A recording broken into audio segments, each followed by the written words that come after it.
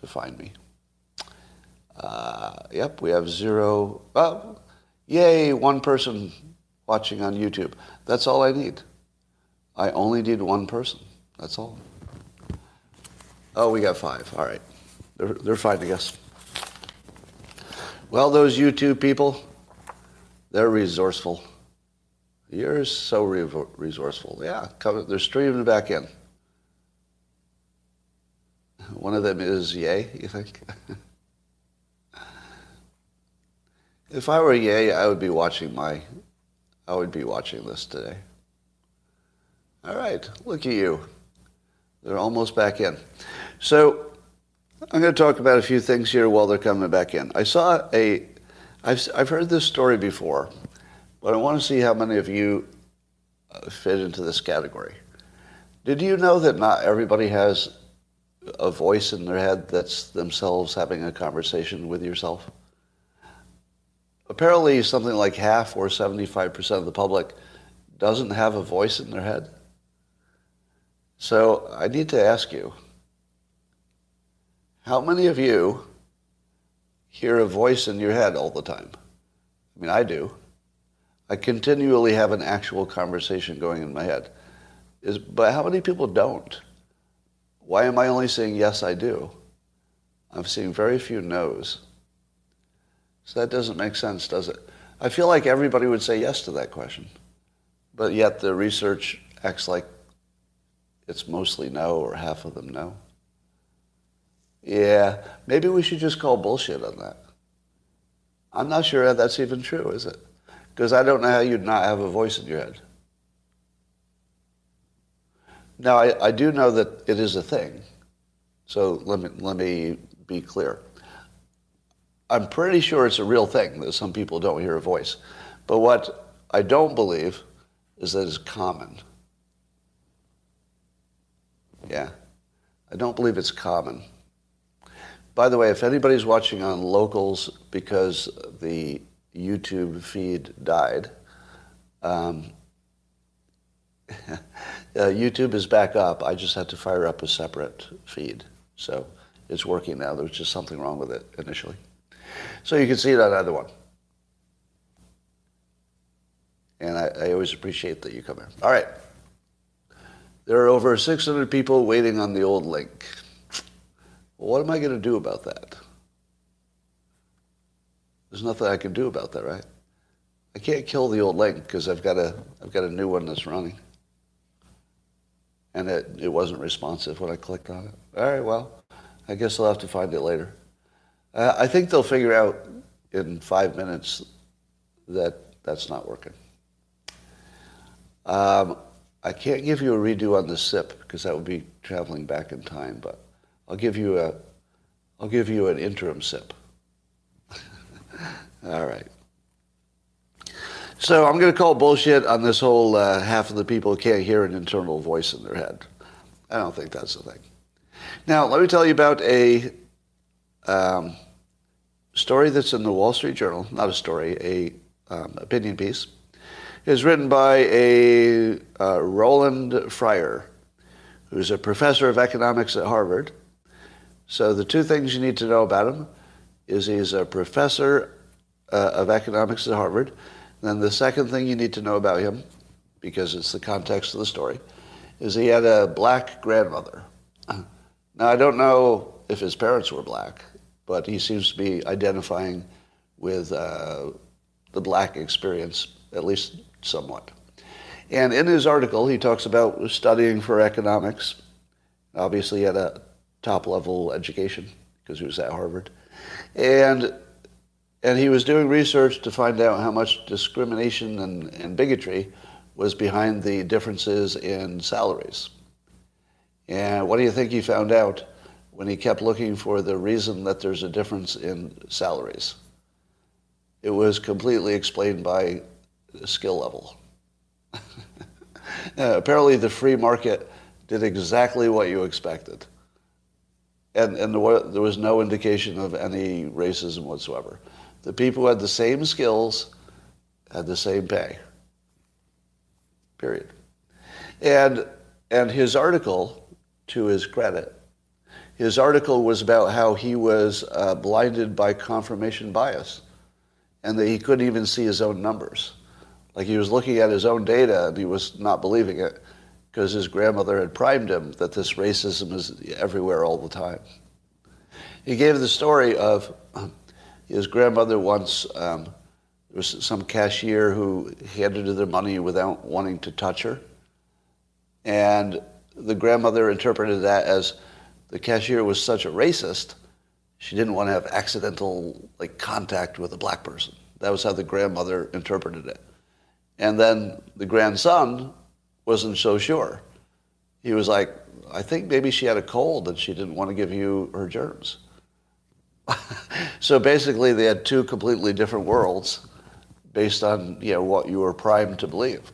So even with that little bit of priming, Mr. Fryer got all the way to adulthood, and he still thought that the data would agree with his interpretation of the world, and it didn't. Now here's the important part of the story. Most of you knew that, right? Is there anybody who didn't know that the free market does make salaries basically equal? I knew it. I think every one of you knew it. Here's what's interesting. Somebody who identifies as black, I believe, I don't want to overcharacterize him, but that seems how he presented himself. He's got a major opinion piece in the Wall Street Journal. He's got an economics degree from Harvard. I'm sorry, I'm completely, I mischaracterized him. He was a professor of economics at Harvard. That's better than having an economics degree at Harvard. I don't know where he got his degree, but if he's a professor of economics at Harvard, that's even higher than being a student of economics, right? So this is somebody who seriously knows what he's talking about. And he got this opinion piece in the Wall Street Journal, one of the big papers of record, and it looks like just a good opinion. I don't think anybody's going to attack him. I don't think the newspaper will be forced to retract it. I feel like society has reached the point where this opinion is now acceptable. What do you think? Because it now agrees with observation. The data and the observation are now aligned for at least some of the people in the world. To me, this data exactly matches everything I've observed. To me, I've never observed directly any salary difference for people who have similar skills. Male, female, black, white, I've just never seen it. So maybe the world is getting past that. I will say, however, that this doesn't help with the real source of racial inequality, which is the schools. Because by the time you're an adult, all the damage is done, isn't it? If you got a bad lower education, you don't have the choice of having equal skills and equal pay. It's just not an option because you didn't get the same boost when you were a kid. So we still have to fix that. I'll bet Mr. Fryer would agree with that. Here's some good news. The federal FCC is going to ban new telecom and surveillance equipment made by Chinese companies. So they don't want to have Chinese surveillance cameras in American places because they're worried that the Chinese will maybe possibly use those cameras to spy on Americans or something. Is there anything missing in this story? Something maybe they overlooked a little bit? Maybe some related kind of story? Well, number one, Trump tried to do this and got some resistance. But number two, TikTok is like a gazillion cameras that are literally in citizens' pockets. How do you say these other companies are the risk and not TikTok? TikTok literally has a camera in every phone. It's looking at you and listening to you and making decisions and influencing you. This isn't even close. The fact that we can ban these companies I've never even heard of, and it's a good idea. I mean, I'm solidly in favor of banning them, but TikTok's, that's okay. It's absurd. It's absurd. But good job, I would say, from all the way back to the Trump administration. And I'll give the Biden administration credit for finishing the job and blocking these companies. But it's time to do TikTok, people. I'm seeing, apparently somebody asked Musk if Twitter gets banned on the Apple and Google app stores, would he build his own phone? And he said yes. That's the sort of threat/bluff that only Elon Musk can make. Try to think of one other person in the world who could tell you that if things don't work out, he'll make his own smartphone, and you would believe it, right? Jeff Bezos tried it. That didn't work out. But do you believe that Jeff Bezos could make a real competitive phone? Well, I don't know. He's very capable. But wouldn't you trust Elon Musk to make a smartphone in a way you wouldn't necessarily trust anybody else? Am I wrong? I can't think of anybody who would be more ideally suited for making a smartphone, because he could pair it with Neuralink, and he could pair it with his cars, and he could pair it with his satellites. And here's something that Elon Musk could do if he had a smartphone and satellites. So let's say his smartphone goes through his satellites. Just think about this. Someday, Elon Musk could make a smartphone that's the only one that can make a long-distance call to Mars. That's like real. Now, it's real if he makes the phone. Am I wrong? There's nothing technologically that would stop you from making a phone call to Mars except the time lag, right? Am I right? Yeah. And so you'd say, how are you? And you'd have to wait half an hour for a response. But you could sort of make a phone call to Mars, right? Like technologically, that's within the realm of ordinary engineering. Yeah, so I'm hearing people say there's a 22-minute time lag.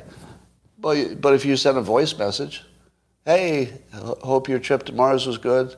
Let me know you made it okay. 20 minutes later, ring. Yeah, I made it okay. Isn't that? Oh, and you could definitely text. You could text Mars.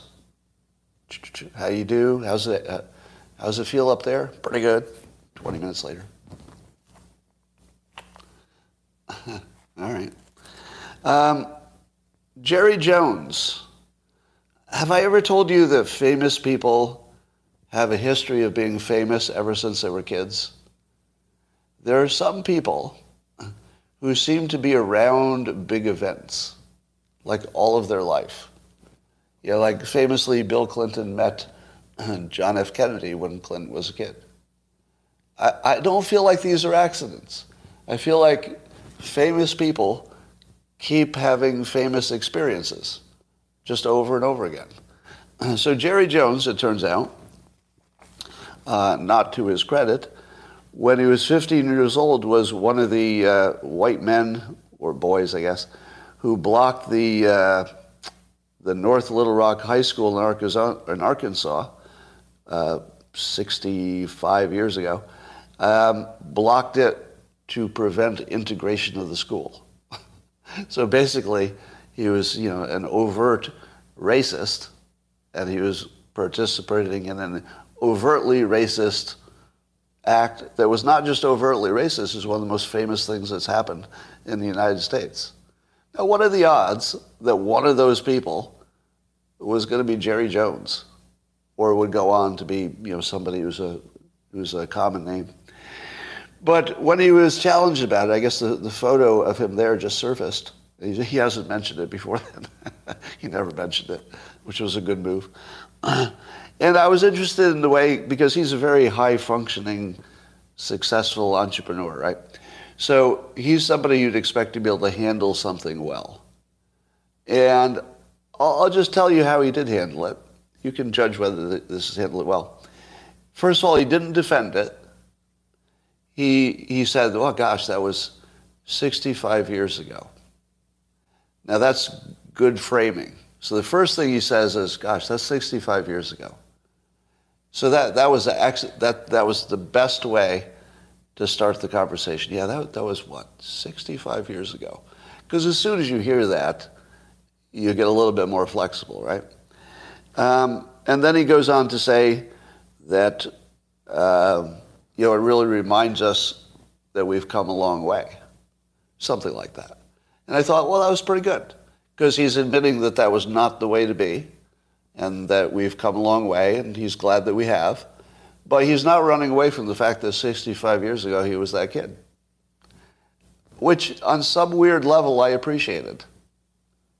I don't know why. I mean, I'm not agreeing with the 15-year-old kid. I'm saying that I appreciate he just owned it. He just owned it. Yep, I did that. Wish I hadn't done that. Now, he stopped short of saying, I'm sorry, I wish I hadn't done it. But it was sort of there. Like the way that he dealt with it, the implication was that was some other guy. I don't even need to talk about it. And I'm very much on board with not having to explain what you did when you were 15. I couldn't do it. Could you? Could you defend your 15-year-old self? I couldn't do it. But I'll tell you how the way I would have handled it. I don't know if it's better, but let's say I got accused of some heinous activity when I was 15, and then somebody says, "Explain it today." Here's how I would explain it. I don't like that guy either. That 15-year-old who did that thing, I hate that guy. That's it. I agree with you. Yeah, I don't like him any more than you do. But I'm not going to defend. I'm not going to defend somebody I'm not. I'll defend who I am today. But if you want me to defend my 15-year-old self, no, I'm on your side. I don't like that guy. And I would go further, and here's the high ground. Here's how you high ground that. You say, I'll tell you, my view, and this is my actual view, so this is not like weird sophistry. This is my actual view, that a life well lived is where you start very imperfect and you try to improve, and that you do the best you can to improve over the arc of your life. And I would say we all started from a low place. You've got a picture of my starting place. The only thing I would defend is where I went. I'm not going to defend where I started. And I'm not going to ask you to defend where you started either. I will ask you to defend how you doing. How you doing? Are you improving? Did you learn anything? Are you the same person you were when you were 15? I hope not. But I'm not going to hate you for who you were when you were 15. I'm not going to apologize for it. I'm not going to explain it. I'm just going to say that was a different person, same as you were a different person when you were 15. We don't need to explain that person. We are supposed to be better than that person now. Am I? Well, I'll let you decide. But that's the only thing I'll defend is who I am now. And it's the only standard I'll hold you to. See, this helps too. Just to make sure that you're not a hypocrite. That's the standard I'd hold you to. I'm not going to blame you for anything you did when you were 15. So, it's interesting. And I do think I think the Jerry Jones story is more positive than negative because it shows the evolution of thought. It shows the evolution of, America. You can see it in one person. And I have no reason to believe that he thinks the same as he did back then. All right, so I've said long ago that the Democrats were really the party of women. But I'm seeing more people coming around to this point of view because it's so obvious at this point.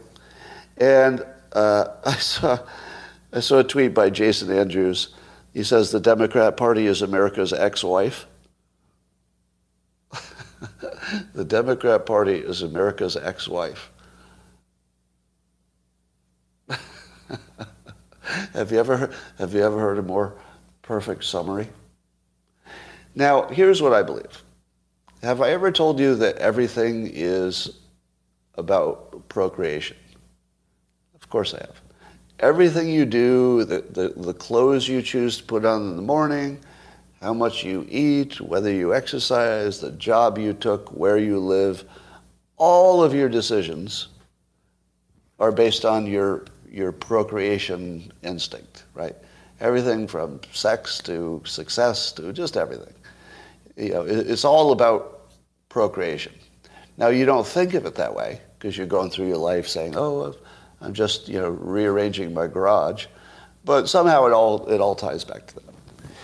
It makes sense that if there were ever two parties, see if you can follow me on this. I may be going too far, all right?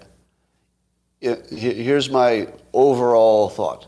If ever there's a situation with two parties, the most predictable thing that would happen is that one of them would become the woman party and one would become the man party.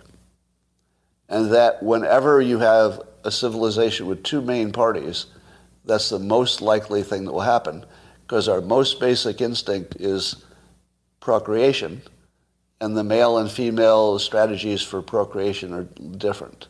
So that should cause that. Now, that's exactly what we see. In my opinion, the men who are part of the Democrat Party, some of it is just inertia. Your parents were Democrats, you're a Democrat. But I think a lot of it is men with different reproduction strategies. The men in the Democrat Party believe their best chance of reproduction is to make women happy.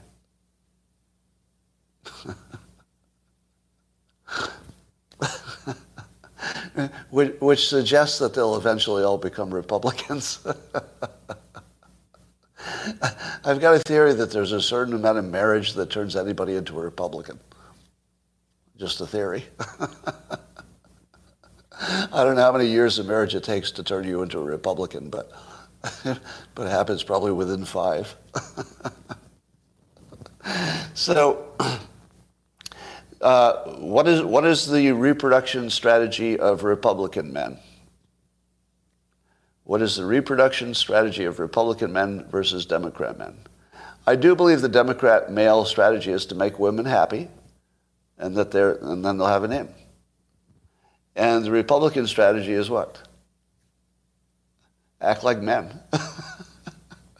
Their strategy is to act like men, and then see if that works out for them. It turns out it does, because when they act like men, they attract a certain kind of woman who wants somebody who acts like a man, right? Doesn't want somebody who agrees with them all the time. That's not exactly reproduction material there. So in my opinion, everything is explained by that. Now, as was also pointed out, teachers' unions are like 3/4 female. The people who are doing DEI and people working human resources and basically, most of the groups that are active and really make a difference in the country, they're female-run. And so it really has become a male party versus a female party. Abortion being the clearest distinction. If you didn't know what the issue was, let's say you're an alien, and somebody said, well, you don't even know what abortion is, but we'll just tell you this. There's one group that says we want it, and there's one group that says, we don't want that. Is the group that says they want it most likely the ones who are going to have it? Yes. It makes sense that women would want options. If I were a man, allegedly I'm male, if I were a man who could have a baby, I would want abortion to be legal. Not because I wanted to have one, but because I want more rights, not fewer. Every time you said, Scott, would you like more rights or fewer rights? I don't even know what the subject is, but how about more? How about more rights? I'll always take more rights. Now, if you're saying to me, But Scott, you would be killing children. I would say, no. I didn't say I would get an abortion. I didn't say that I would encourage you to get one. I would say that every time you ask me, do you want to have more options or fewer options, I generally default to more options. And I think people in general do. People in general want more options, not fewer.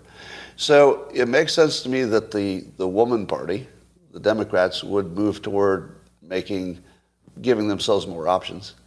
And it makes sense that the male-dominated party, Republicans, would be less likely to do that because to them it just looks like murder, right? So you don't want to give somebody the option of murder from their point of view.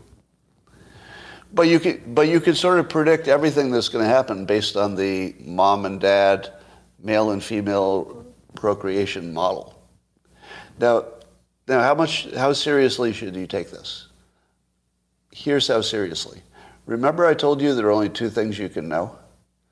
The first thing you can know is that you exist because you're noodling with the question of who you are. So there's something that exists. You just don't know what that is. The second thing that you can know is that it's your impression that some things are predictable. That's it. Science in particular is more predictable than most people. But if that's all you know, and I give you these various models of predicting, does follow the money predict well? It does, doesn't it? I don't know if it should, but it seems to. Now here's the second thing. Does follow procreation as the dominant way of understanding things to happen, does that predict? I think it does. But I don't know if it predicts as well as follow the money. If you ever got into a situation where it was one or the other, I don't know. Does abortion follow the money? It sort of does. Because if you say to people, you're going to have a baby that you will financially support for 18 years, that's a pretty big expense. You would expect that people would say, I would like the option of not having that expense. I would like the option of not having that expense. So even abortion follows the money. It's a very good predictive way. Now, I don't know if there's a reason for it, or is it a coincidence? It doesn't seem like a coincidence. I mean, you could come up with an obvious reason why money affects things.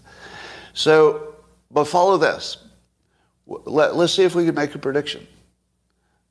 If the Democrat Party is the woman first party, would they nominate somebody like Joe Biden to lead them? Yes, they would. Because he's not a strong male figure at the moment. When he was younger, he was. But at the moment, he's not a powerful male, and they don't really like powerful male figures. They want somebody who just looks like, Grandpa will watch the kids when you have a date night. So that's what Biden is. Biden is basically your grandparent who watches the kids while you have a date night.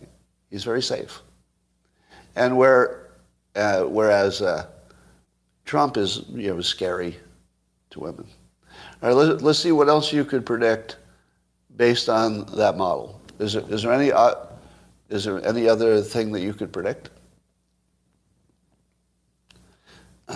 What about climate change? Could you predict that Democrats would be more concerned about it?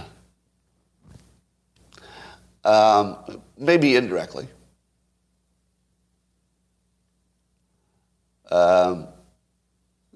No, you're an idiot. Orange out. Orange out, you're out. So every time somebody imagines they know what's in my mind, you get banned. Stop imagining. You can just ask. It's not like I don't tell you my opinion. I'm the last person who you should have to try to read my mind. I literally tell you every fucking thing I think. You don't have to guess. I'll give you my reasons. Right? And to be clear, I'm not supporting Trump for re-election. Just so you hear it as clearly as possible. Could I change my mind? Do you think I could change my mind? Yeah, absolutely. Sure I could. I'm just saying at the moment, it's not my choice at the moment. But, I have to make real-world decisions as well. All right. Is there any prediction you would make about... What prediction would you make based on only the gender procreation model? Is there anything you would predict based on that? Socialism? Yeah. I mean, you would predict that the Democrats would want more socialism. Gun control. Yeah. Yep. There was a story in the news of some woman who was getting carjacked, and she just blew the head off of one of the carjackers. And the second one returned fire, and she got wounded but survived. And I thought, when you see women taking men's heads off, we're in a whole different world. But good for her. So Twitter amnesty is coming. So I guess Musk has said, he did a poll and 72% said they wanted full amnesty. You heard my opinion, that if you were ever going to do full amnesty, this would be the one best time to do it. Because then you don't say it's a precedent. You're just saying it's a once only, new ownership, and if you get banned again, don't expect to come back. It's a perfect time to do it. Now, will the experiment work? Do you think Twitter will become a hellhole of racists and KKK and everything else? I'm going to say a little bit. A little bit, so some of the bad people will come back and they'll test the system. The first thing some of the bad people are going to do is what? They're going to try to get banned again. So they're going to say some shit just to get banned again. And they're going to push the envelope, right? So some will just get banned again. And I would be happy if all Twitter did was stick to its own guidelines for who to ban next time. Because those same people will disappear if they violate Twitter terms of service. So I'm not really too afraid of it. Is anybody worried about it? I think there'll be a little churn and turmoil there for a little bit, but no big deal. Now, if you're saying to yourself, this is a good decision or a bad decision, which one is right? It's a good decision to bring them back, or it's a bad decision. Who's right? Go. In the comments, who's right? Go. How did you fall for my trick? Okay, if I told you that's a trick question, it's a trick question. Now answer it again. It's a trick question. Oh, come on. Come on. Oh, I totally primed you so that you can't see it. So I created cognitive blindness in you. Here's the cognitive blindness. When I tell you the real answer, you're going to go, oh, shit. How did I miss that? This is going to piss you off. No, the real answer is he's A/B testing rapidly. There's no right or it's not good or bad. It's something he's going to try, and if it doesn't work, he can immediately reverse it. If you're talking about whether it's a good idea or a bad idea, you're not even on the right page. You're not even in the right conversation. The question is testing it smart or not smart? And for that, there's not really much debate. Of course testing it is smart. Of course. Now, if he tests it and it doesn't work, what would be the smart thing to do then? Reverse it. Reverse it, right? Or put in some rules that, gradually reverse it or something. So if you don't understand that what he's doing is moving fast, breaking things, and then adjusting, then you're missing the show, right? The show is not Elon Musk doing correct things.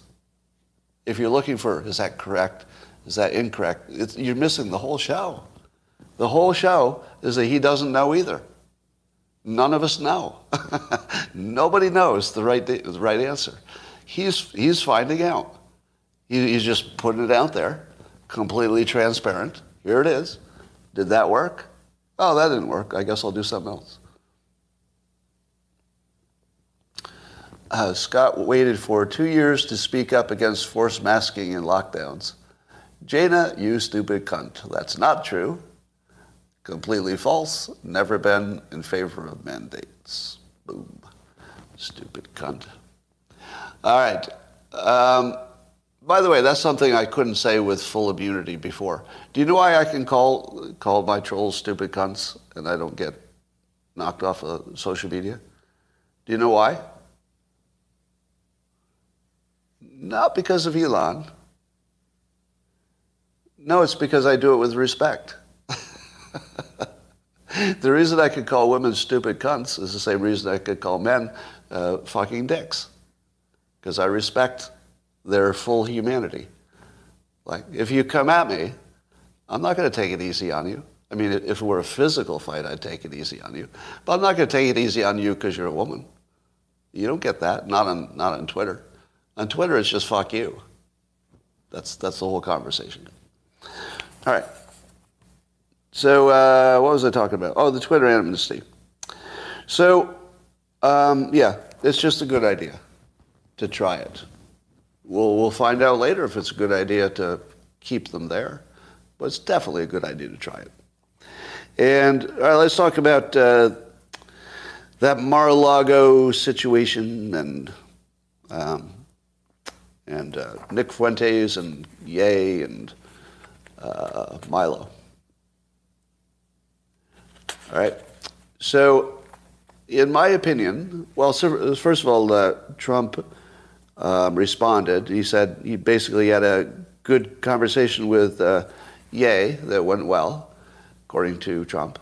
And just at the end of his statement, he goes, and I didn't know who Nick Fuentes was. Do you believe that?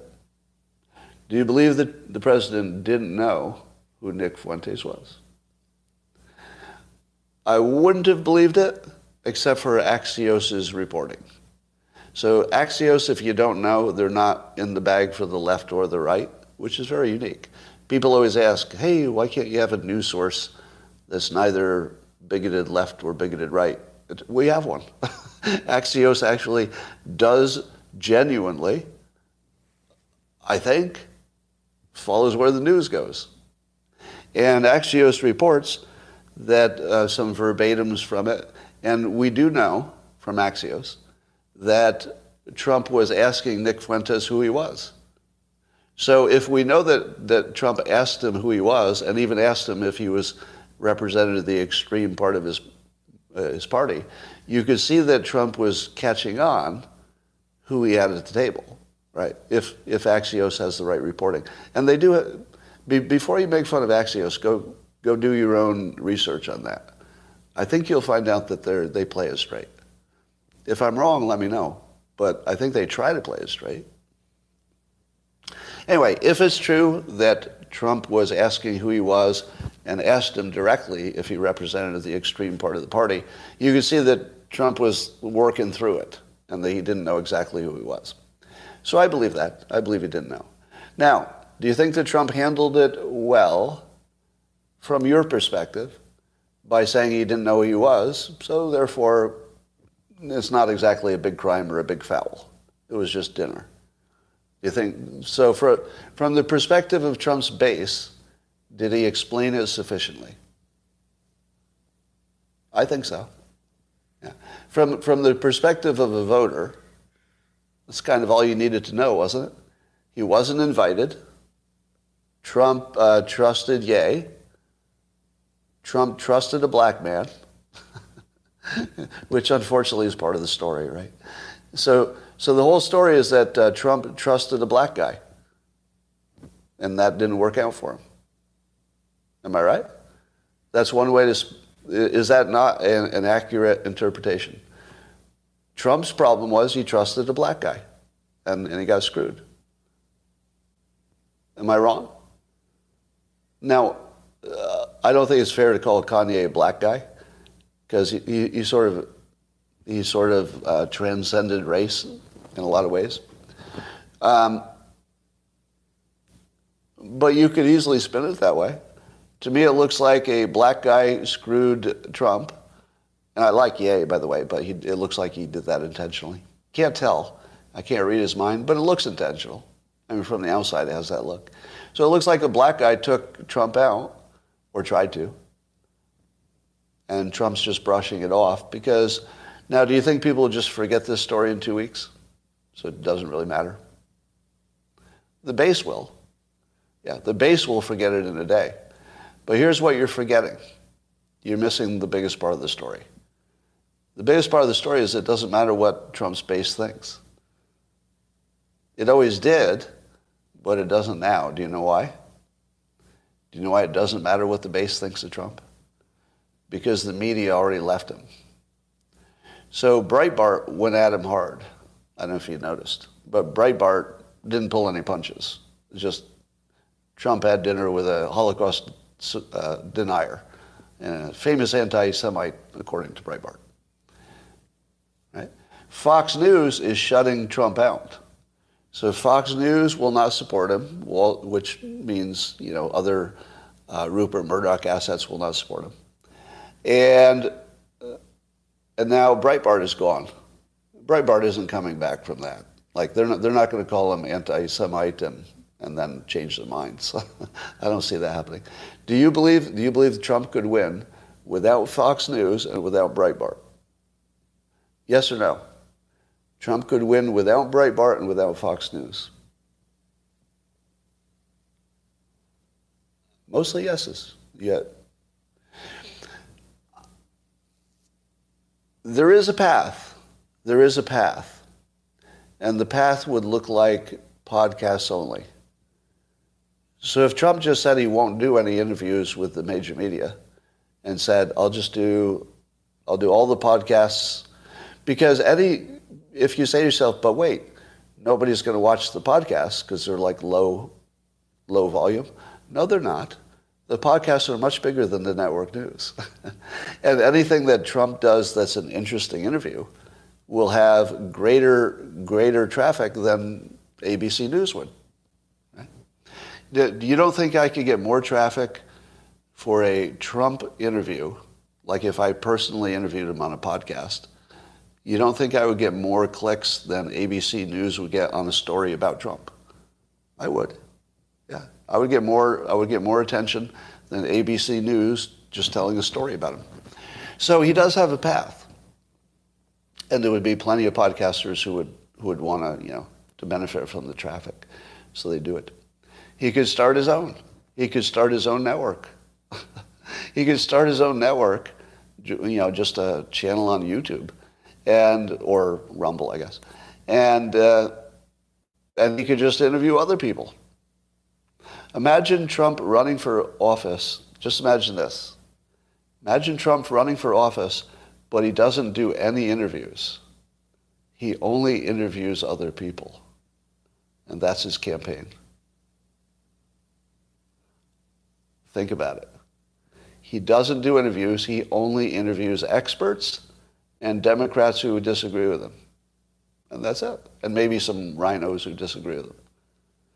Can you imagine how much you would like to watch Trump interview his critics? Seriously. Could you avoid watching that? Oh my God. Oh my God. Like it would be so watchable, it would just blow everything else out of the water. And as soon as you heard, and by the way, here's a little trick. A little trick for you for publicity. This is the most important trick for getting publicity. Nobody cares that you did something well. You can't get publicity because you did something really well. I did a good job, right? Unless it's like extraordinary. Here's how you get publicity. You do something that other people have been doing forever, but you do it a different way that looks like it could work. That's what Trump could do. You could say, well, the first time I ran for office, I just did every media interview and it was different than the way other people did it. I just sucked all the energy out of the room. Nobody ever did that before. Now he could say, all right, I'm going to do it a brand new way again. And the brand new way is I'm going to suck all the energy out of the major platforms and just starve them. and just make my show the only thing that's interesting on TV, because it would be.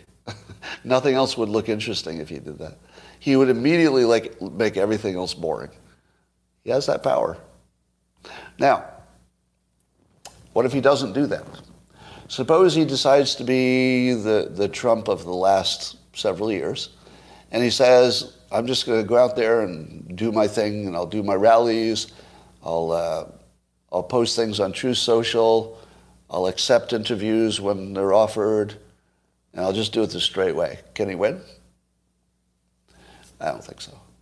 Because you don't realize the extent to which opinions are assigned to the public. It's easy for you to say, I'm never going to change my mind because the media changed my mind. I'm not going to change my mind because somebody else had a different opinion. But that's not how it works. Your minds are changed every day by the media. If the most influential people on the right decide not to back Trump, they have enough influence to take 25% of his support away, which makes him not viable. So it doesn't matter what his base thinks. It matters what the people who influence the base thinks, and I think they've abandoned him. I think they've abandoned him. So, I have. Like I said, he could win me back. I can imagine that. But at the moment, he's not offering me something I can support. So I don't think that without the most influential voices, and it's not always the people with the biggest audience, right? There are some people who are just influential. Cernovich would be, again, my universal analogy. Like every example, there's like a Cernovich angle to it. I don't know why. There's everything has a Musk angle or a Cernovich angle. But Cernovich is, not pro-Trump at the moment. And how much impact does he have? A lot. A lot. You might not notice it. You might not know how he does it. You might not, track his influence through other people. But a lot. Now, by himself, does that make a difference? Maybe not. But there are enough other people who are, let's say, good influencers who are pulling out. Yeah, Cernovich referred to himself as a humble mom blogger, which is one of the funniest things I've seen. He's a mom blogger now. He's a stay-at-home dad, I guess. I'm not sure if that's the right term, but he's with his kids during the day most of the time. And I've always loved, how much do you love the fact that he had 3 daughters? That's just the simulation talking to him, isn't it? What are the odds of having 3 daughters? 12%? Am I doing the math right? I thought he had 3. Wait, he has 2 daughters and a son? Oh, is the newest one a son? Oh, how did I not even know that? Okay. Well, there you go. 2 daughters and a son, kind of perfect. Oh, good. I love following, even though he's a mom blogger, as he calls himself, his mom blogging is actually good blogging, or good posting. I follow him on Instagram and Twitter. I like the personal stuff as much as I like his political stuff.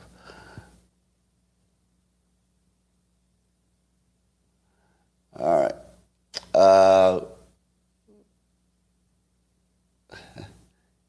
Somebody says he's a good writer. That's true. He's a good persuasive writer. All right, what else is going on here? Let's see. How many of you have seen the Netflix series Ancient Apocalypse? Yeah, Netflix series Ancient Apocalypse.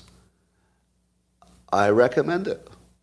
So here's my strong recommendation for a super entertaining series. This is the first series I've binge watched. I'm actually carried my iPad with me from room to room because I couldn't stop watching it. Now, here the basic idea of the show is that there are a number of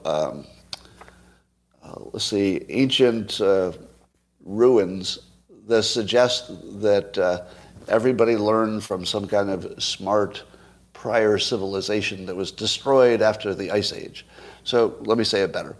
The Graham Hancock, I guess, is the journalist who is delving into, let's say, the archaeological domain, and he's getting a lot of pushback because he's not an archaeologist. But he put on a good show. In terms of the production quality of the show, it's really, really good. He takes you into all these ruins that are way better than ruins, because you're learning stuff that wasn't obvious to you. But the idea is that there must have been something like an Atlantis, and that there were, let's say, building techniques and how to be farmers that was known to some advanced civilization, and then the Ice Age and some major apocalypse happened, and it wiped out most of the smart people, but some of them must have survived and were like missionaries that went to other civilizations and taught them the secrets of building monoliths and moving big rocks and how to do farming instead of hunting and gathering.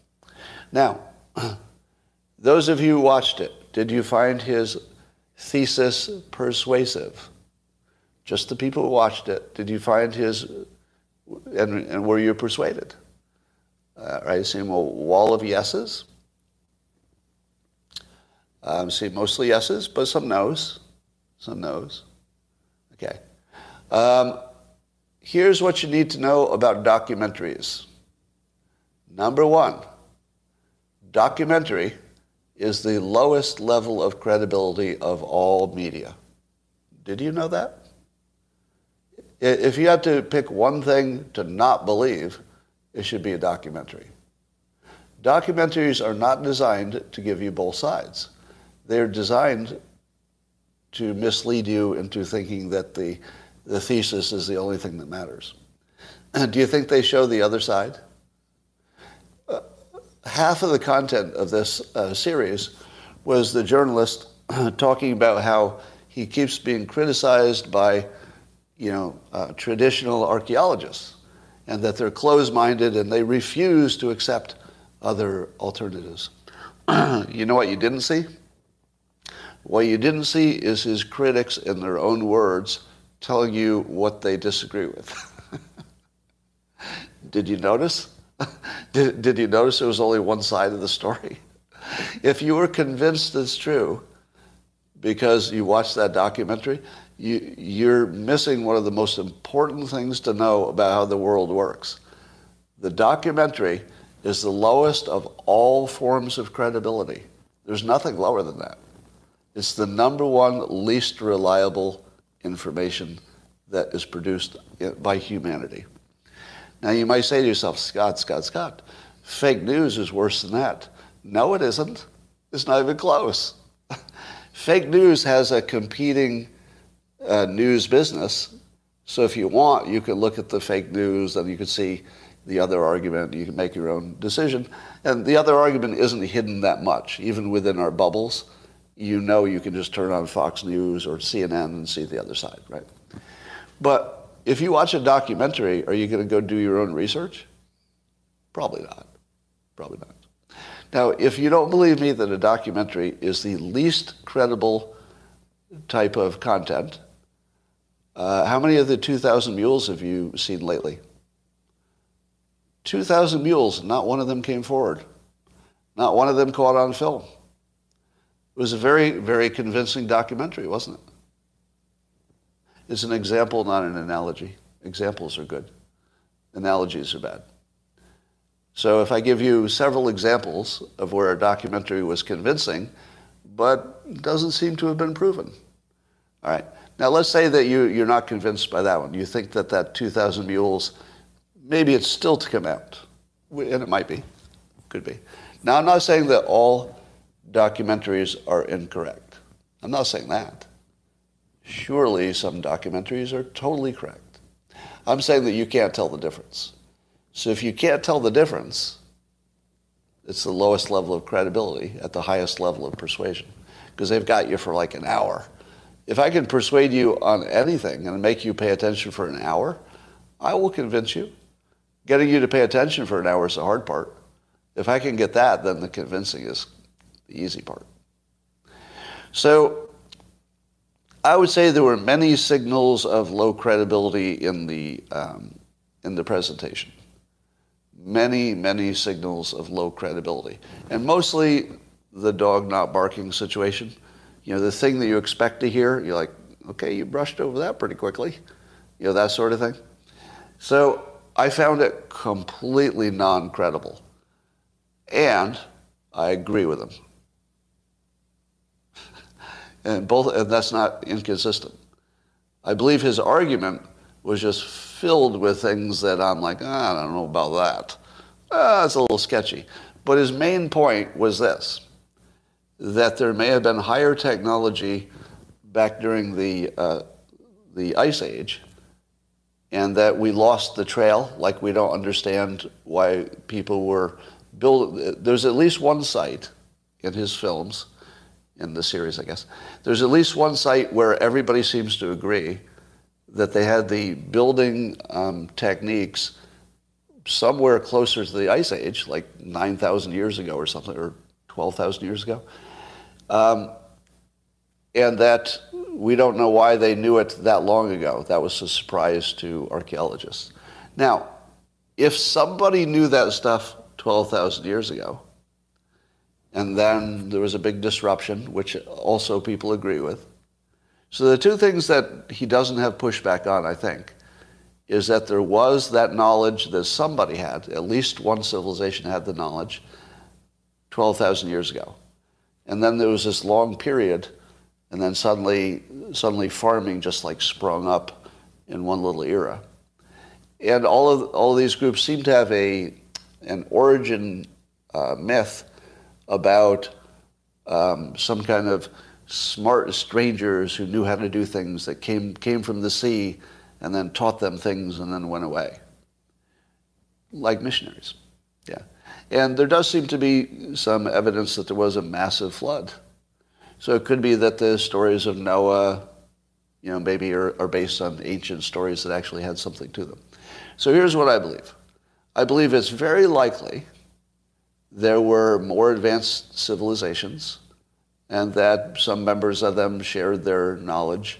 And so it did make some hunter-gatherers kind of quickly evolve. I think that's likely because I don't think we know much about the past.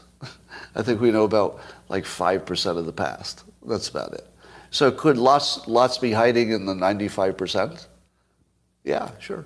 But what are the odds that, you know, what are the odds that the exact era that, you know, your humans were in was the good one? Probably it was good, and then it got bad, and maybe it got good again in terms of civilization. That wouldn't be surprising at all. So I think his basic idea that there was something that may or may not have been called Atlantis, that may or may not have been an advanced civilization, is proven because they found it. They didn't find Atlantis, but they found a place with building construction that was thousands of years ahead of what happened later. So I think the case is made. I think he added a lot more speculation than maybe I would have. Yeah, so I think his basic theme sounds pretty solid, but a lot of the specific details he forced into it. Now, what did the media say about it? Can you guess, just a wild guess without looking, don't do any Googling, what do you think the critics said about it other than whether it's true or false? But beyond whether it's true or false, what do you think the critics said about it? Super racist. Do you know why? Because those smart strangers from that advanced civilization were a little bit too white. So apparently the various myths about these smart strangers, they were not brown. The smart strangers were not super brown. Like apparently nobody has a story where like a black guy showed up and taught them how to farm and build stuff and then left. but several of them have like a mysterious, often they're giants, they're tall and stuff, but they feel a little not brown enough for what would make sense for the time. So apparently it's all just a racist. They're all bearded men who weren't brown enough. What do you think of this story you're seeing all over the internet, but not in the major news, of these weird rubber-like clots in people who got the vaccination and then died from some reason or other? Have you seen those? You see the doctors, like they're taking the blood clots out of the veins, and like it's clearly something you've never seen before. It's almost like an alien was in the body. Have you seen that? You've seen that, right? How many of you believe that this is a real thing and that there are massive discoveries of rubber-like blockages in people's bodies? I saw a doctor on Twitter debunk this in one sentence, and then I never thought about it again. Do you want to hear the one sentence? Here's the one sentence debunk. I don't know if it's true. By the way, I don't know if the debunk is true. But here's the one sentence from an actual doctor. Every doctor knows that dead people's blood looks like that. That's exactly what a dead person's blood would look like. It's all like this rubbery, clotty stuff. So basically, it's just every dead person. Yeah, just the way it looks. Right. Now, I don't know if that's true, but that would be the only reason it's not in the major news, right? You only see it on Twitter and in, smaller publications. Yeah, the reason it's not in the major news is it would only take one doctor to say, well, that's the way it's supposed to look. It always looks like that. Yeah, I don't think the videos where the doctors taking those are not. I don't think those are real. I don't know why they exist, but I don't think it's based on anything real. So even Kim Dotcom, famous internet guy, he believes that this should be looked into because he saw a documentary called Died Suddenly. How many of you watched the documentary called Died Suddenly? I guess that's where this claim is made. And I'll bet if you watched the documentary, you were completely convinced it was true, right? Because you saw it in a documentary. I'll bet if I watched the documentary, it would look completely convincing. So I'm not going to watch the documentary. Because do you know what you've learned if you watch a documentary that's completely persuasive? Nothing. Nothing. Yeah. If you watch a documentary that has lots of facts and it's very persuasive, you've learned nothing. Nothing. Documentaries are not to teach you the truth. They're giving you a narrative, and that's what they do. So if you accepted the narrative that was presented in a documentary, you're not doing a good job of being a good consumer of information, right? If you haven't seen the whatever is the debunk, how hard would it be to debunk that? All right, let's do a live experiment. So I haven't done this yet. But if you, here's a good thing to do. If there's anything in the news that looks sketchy, type that thing into a Google search followed by the word debunk. And you'll find it. All right, I'm going to do that. So this is called Died Suddenly. Died Suddenly. And I'm going to say blood clots. Blood clots. What do you think I'm going to find? And then debunked. Do you think that there will be a real good debunk from a doctor saying that this is bullshit? What do you think? Make your prediction. Because I haven't done this. I've never done this. So I'm going to find out at the same time you do. Forbes debunks it. Let's see, BBC. All right. Did embalmers find vaccine-induced blood clots? So here's a fact check. Now, I'm not saying that the person fact-checking this is necessarily believable either. So it goes, let me just skim it. that these blood clots exist. They say it's fake news. Fact number one, embalmers do not conduct autopsies. Embalmers do not know vaccination status. Well, I don't know. They might have asked it. Most of his data is not linked to vaccinations. Blood clots are common in refrigerated bodies. There it is. There it is. Blood clots are common in refrigerated bodies. That's the whole story. Right? Now, if you didn't know that I could Google this in 1 minute and find the debunk, yeah, the rubbery ones, right? If you didn't know that the debunk would pop up that easily, then maybe you learn not to trust documentaries, right? Now, I want to be really clear what I'm telling you. I'm not telling you that vaccinations are safe. That's not what I'm saying. How would I know? The only thing I know for sure is I don't trust any information about vaccinations now. I don't, not the pro, not the con. I just don't trust any of it. So I don't know. So I'm not even sure I have I just don't have a dog in that race at the moment. Either way it goes, if I could find out for sure, I would accept it. Right? I wouldn't have cognitive dissonance, because if you told me the vaccinations were hurting people, I'd say, well, not totally surprising. So that there's no trigger for cognitive dissonance. And if you told me that they actually work great, I would say, excellent. Not totally surprising. So neither of those would trigger me. I'm open to both possibilities. So when I tell you that the debunk exists, what I'm talking about is the credibility of documentaries. The only point I want to make here is stop believing documentaries. Can I ask you to do that? I'm going to ask you directly. I'll just ask you, please, stop trusting documentaries. Now, they might raise really important issues, and they might be totally right. I'm not saying every documentary is wrong. I'm saying that you can't trust them because they were persuasive. If you say, I believe it's true because I saw a really persuasive documentary, you're talking like a crazy person. Stop doing that. I watched a documentary means you've been misled.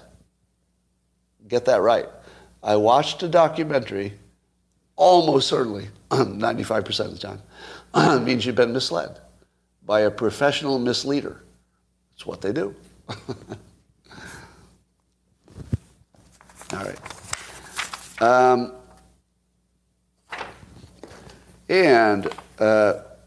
Rob Reiner. I love Rob Reiner because he gets every story wrong. He's like, I don't know, he's some kind of a symbol for the left that's perfect every time. Like he captures everything about the left. So he tweeted, Nick Fuentes is an unabashed anti-Semitic Holocaust denier. Donald Trump invited him over for dinner. Enough said. He didn't invite him to dinner. He gets everything wrong. Right? If he had invited him to dinner, it would be a different story. Like very different, right? If he had invited him, then I'd say, well, that really does tell you everything you need to know. But of course he didn't invite him. Like that wasn't even the fact. But as I tweeted, it doesn't really matter if Trump invited him or not, because it's like the Charlottesville Fine People hoax. Now has a life of its own. And if you think that Trump can continually flirt with being on the edge of being anti-Semitic without actually being anti-Semitic, because I don't believe he is. If you think that he'll have enough support to win the presidency in that strategy, I don't see it. I can't see it happening. But could be surprised. You never know. If Trump came up with a good fentanyl plan, or even if Ye did, all bets are off. All bets are off. So we'll probably have 300 situations that tell us, my God, this changes everything before 2024. And then we'll find out it didn't change everything, because there'll be another one tomorrow that changes everything. All right. According to Timcast, Nick came with Milo, and Milo is the presumed, yeah. Does that change anything? I mean, if Nick came with Milo, you don't think that Nick was brought along to destroy Trump? Does anybody think that, now let's say it was Milo who did the invitation and made it happen and brought Nick Fuentes. You don't think that Milo is smart enough to know that that would destroy Trump? Of course he is. He's not a beginner. Milo didn't start politics, this week. He kind of knows how this stuff works. He's very experienced. Yeah, of course he did. So if you imagine that that was accidental, like, do you think that Milo or Ye, who knows what Ye was thinking? I mean, he might not even known who Nick Fuentes was. But we don't know. But don't you think Milo knew exactly what he was doing? Ye may or may not have known who Nick Fuentes was. Probably did, but I don't know. But certainly Milo knew, right? Yeah. So, I mean, some of this is more about, maybe the individuals than it is about a big story. All right, that, ladies and gentlemen, concludes the planned part of my broadcast. I'm going to go private over on Locals. We're going to close it down just for the subscribers for a few minutes. But I'm going to say goodbye to YouTube for now, and I'll talk to you tomorrow.